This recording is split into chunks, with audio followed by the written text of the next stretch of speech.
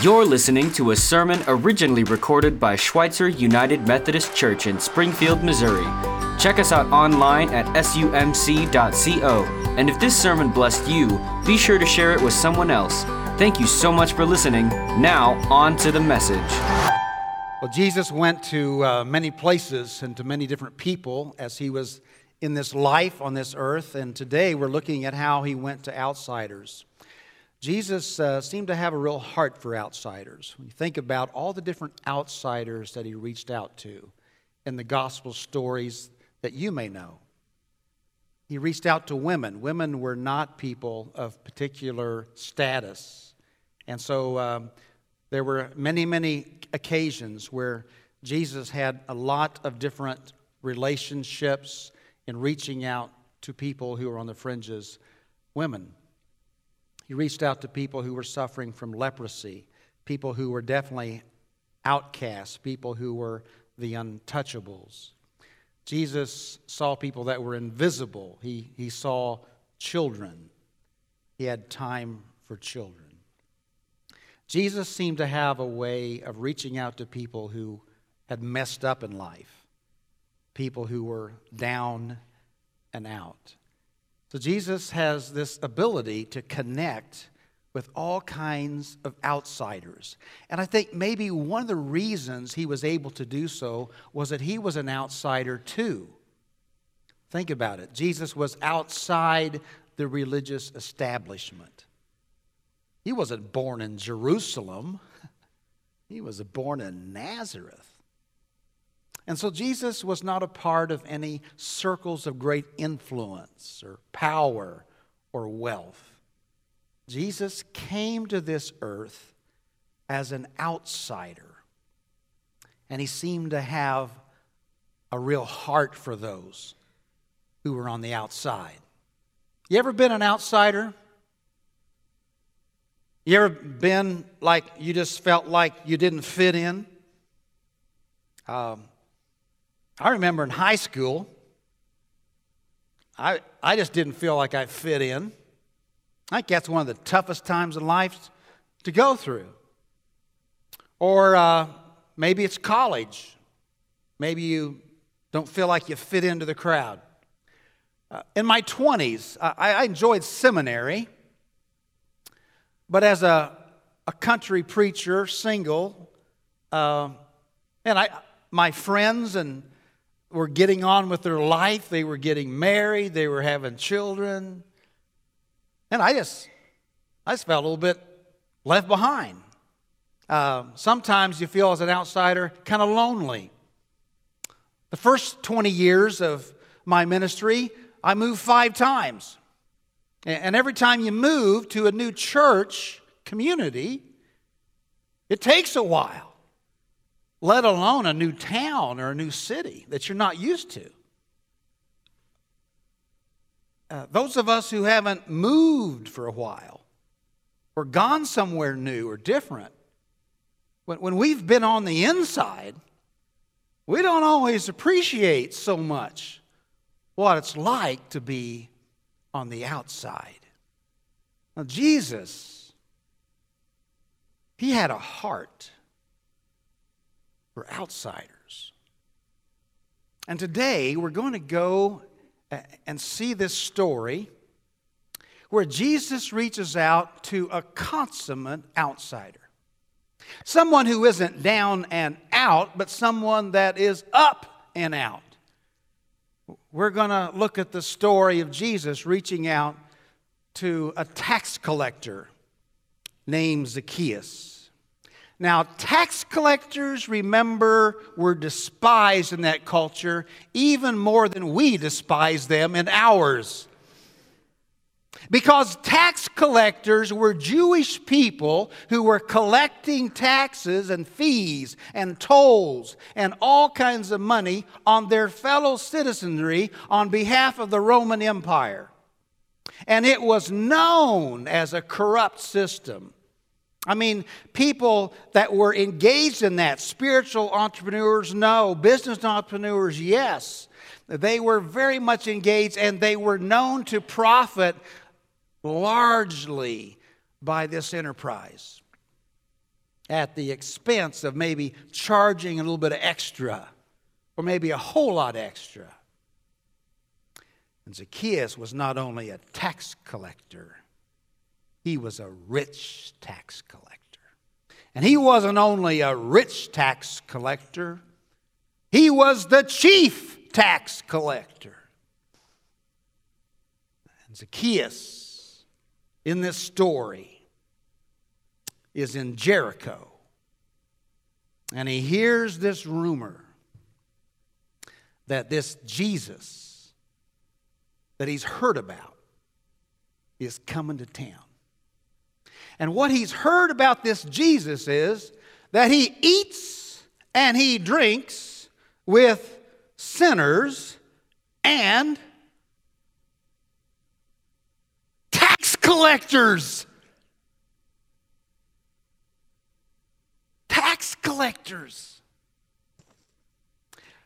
The rumor mill has it that he has even gone and asked Matthew, otherwise known as Levi, who Zacchaeus probably knows because, well, who do tax collectors hang out with? They hang out with tax collectors. He's asked Levi, Matthew, to be one of his primary followers. And what's more, Zacchaeus has heard that after Matthew started following Jesus, he even threw a party at his house. And he invited Jesus to come to his house. And who did Matthew invite to come and eat with him and Jesus in his house? Tax collectors. Zacchaeus is a despised tax collector. He's on the outside religiously. He's on the outside socially. You got it? Zacchaeus is an outsider. Now, let's begin to read the gospel story with that understanding. Jesus entered Jericho and was passing through.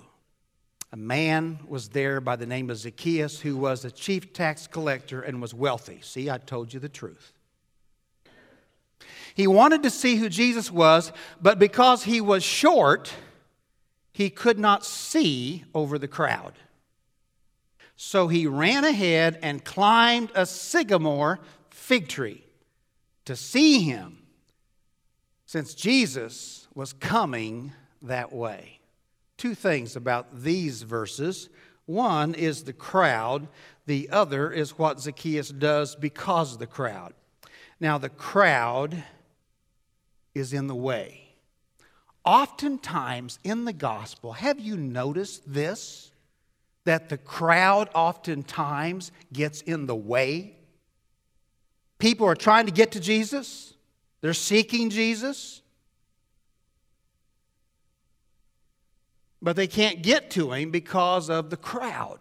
One time there was a person that was paralyzed, and there were people that were carrying the paralyzed person to Jesus, but Jesus is surrounded by a crowd of people in a house, and so what do? They tear the roof off. And they tear the roof off to get this man to Jesus.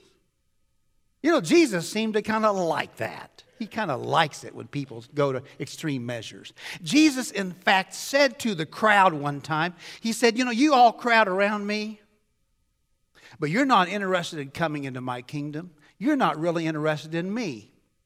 You're not interested in coming into my way of life, into my life and my forgiveness and my love. And what's more, you block other people in the doorway so they can't get in either. I mean, sometimes the crowd gets in the way. Sometimes we insiders who aren't necessarily following Jesus, or maybe we are,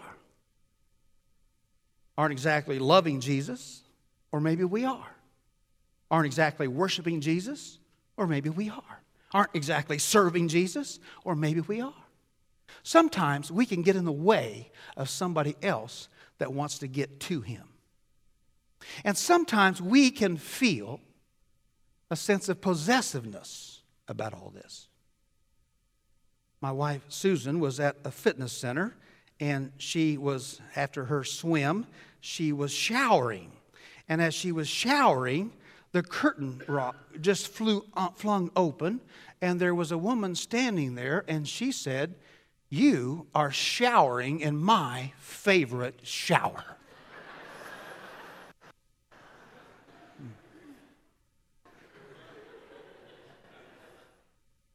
And then she turned to her friends and said, "Just like I have favorite showers, I have favorite pew in the church." Do you know what you call someone like that in the church? They are called VIPs, very important pillars. But the only problem with pillars in the church is you can't always see around them. Whereas Jesus wants people around him, but he wants us not to be pillars, but he wants us to be saints. And saints are people you can see the light shine through. Are you a pillar of the church, or are you a saint? Well, Zacchaeus is not going to let the crowd deny him. Zacchaeus does two things actually incredibly outrageous. Zacchaeus runs. Grown men don't run in the culture of his day. But he does something even more ridiculous, even in our culture. He climbs a tree. When was the last time you saw a man up in a tree? It just doesn't happen.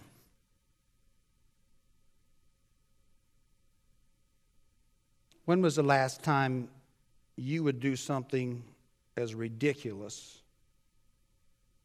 as climb a tree because you were desperate enough or curious enough to see Jesus? Let's read on in the story.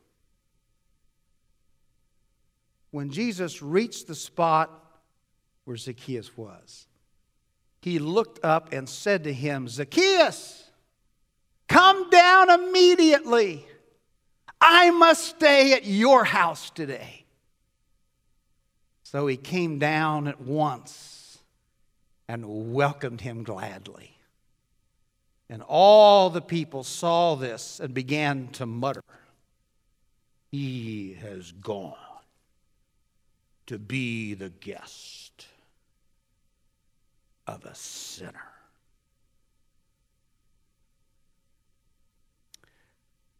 What I love about Jesus is that he is not intimidated by the religious crowd. He's not intimidated by people who don't want him to reach out to the outsider.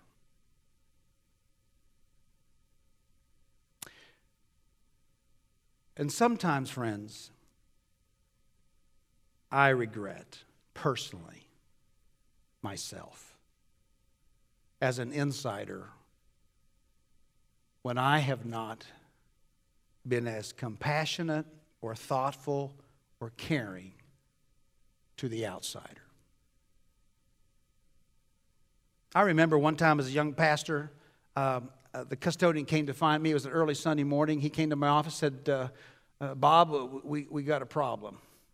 And we walked around the building, and there was a man that was drunk as a skunk, laying literally in the doorway of the church.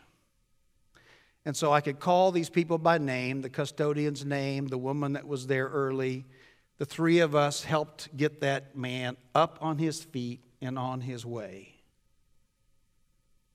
And ever since then, I have thought, couldn't I have at least offered him a cup of coffee? But I was too worried about getting him off the premises before the church people arrived. Another time, I was a young pastor in a different church, and there was a matriarch in the church came into the office, and she said, "There are kids out there on our church lot skateboarding. You need to tell them to leave." Well, there were a lot of stairs on the church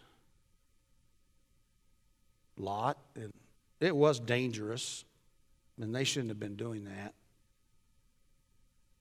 But it was clear to me that she wasn't going to leave until I told them to leave. And so I walked out there, and I wasn't harsh with them, but I've always regretted that in that moment, that time, why couldn't I have offered to maybe something else for them as an option? Sometimes we insiders miss opportunities to reach out to somebody that's on the outside, whether they're seeking Him or not. And friends, the human condition is like this. The human condition is that we draw circles to keep people out. And there are times when we do things that are rather blatantly mischievous in our culture, and we see this.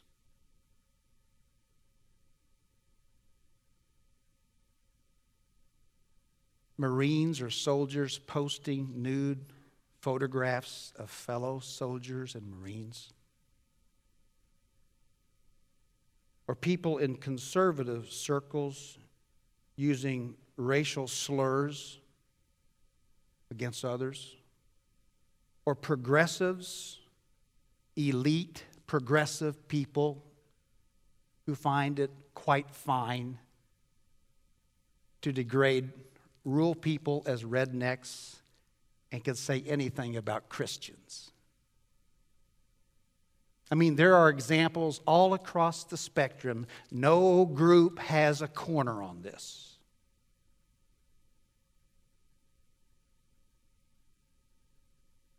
But Jesus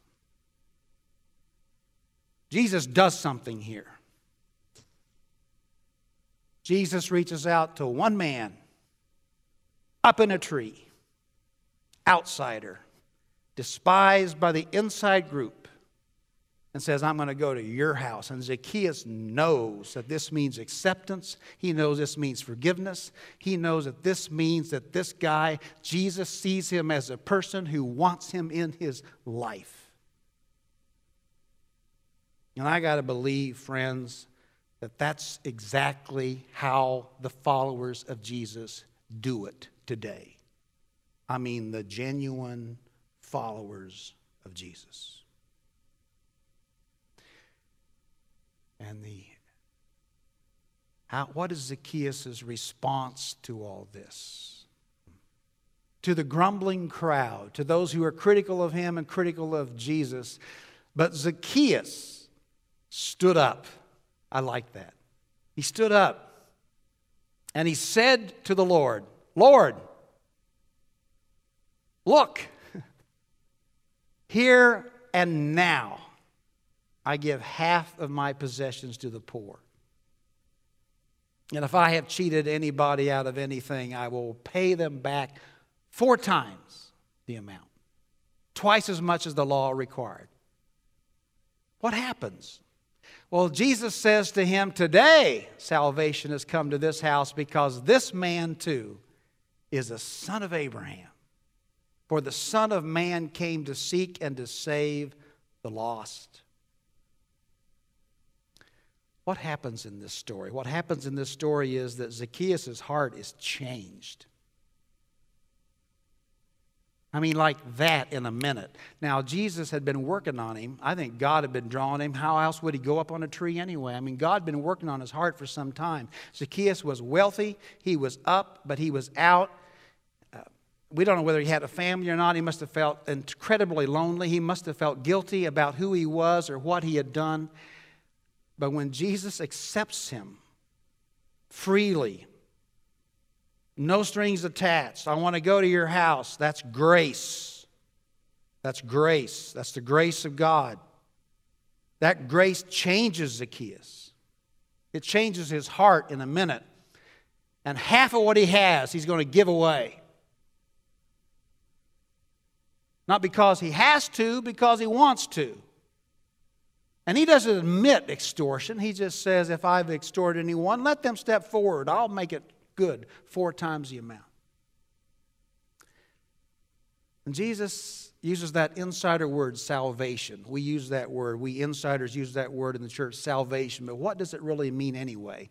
Is salvation a ticket to heaven? Is it just a transaction? Is it just a one-time experience? You know what salvation means, really, in the Bible? It means deliverance.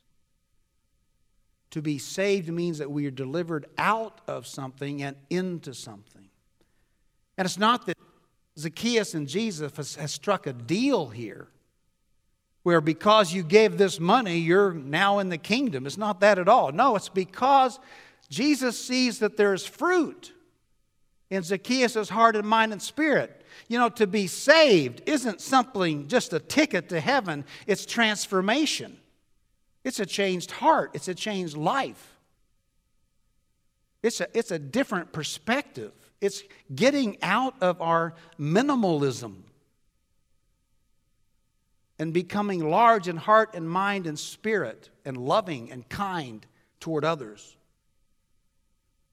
Even the people that mess up, even the people we don't like.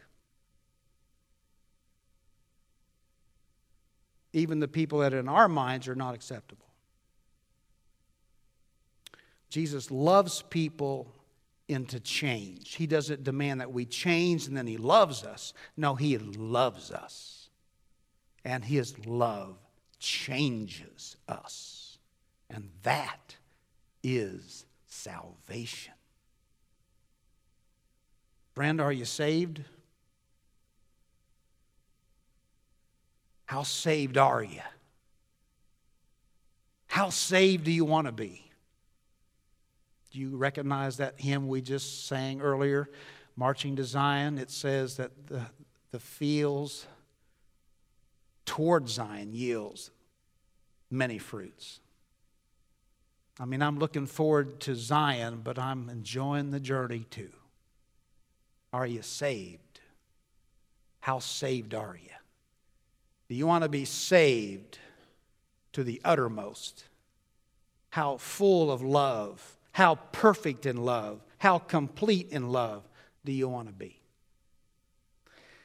Salvation has come to this house. And Jesus says, I came to seek and save the lost. So Dietrich Bonhoeffer put it this way about grace. I've always loved this quote.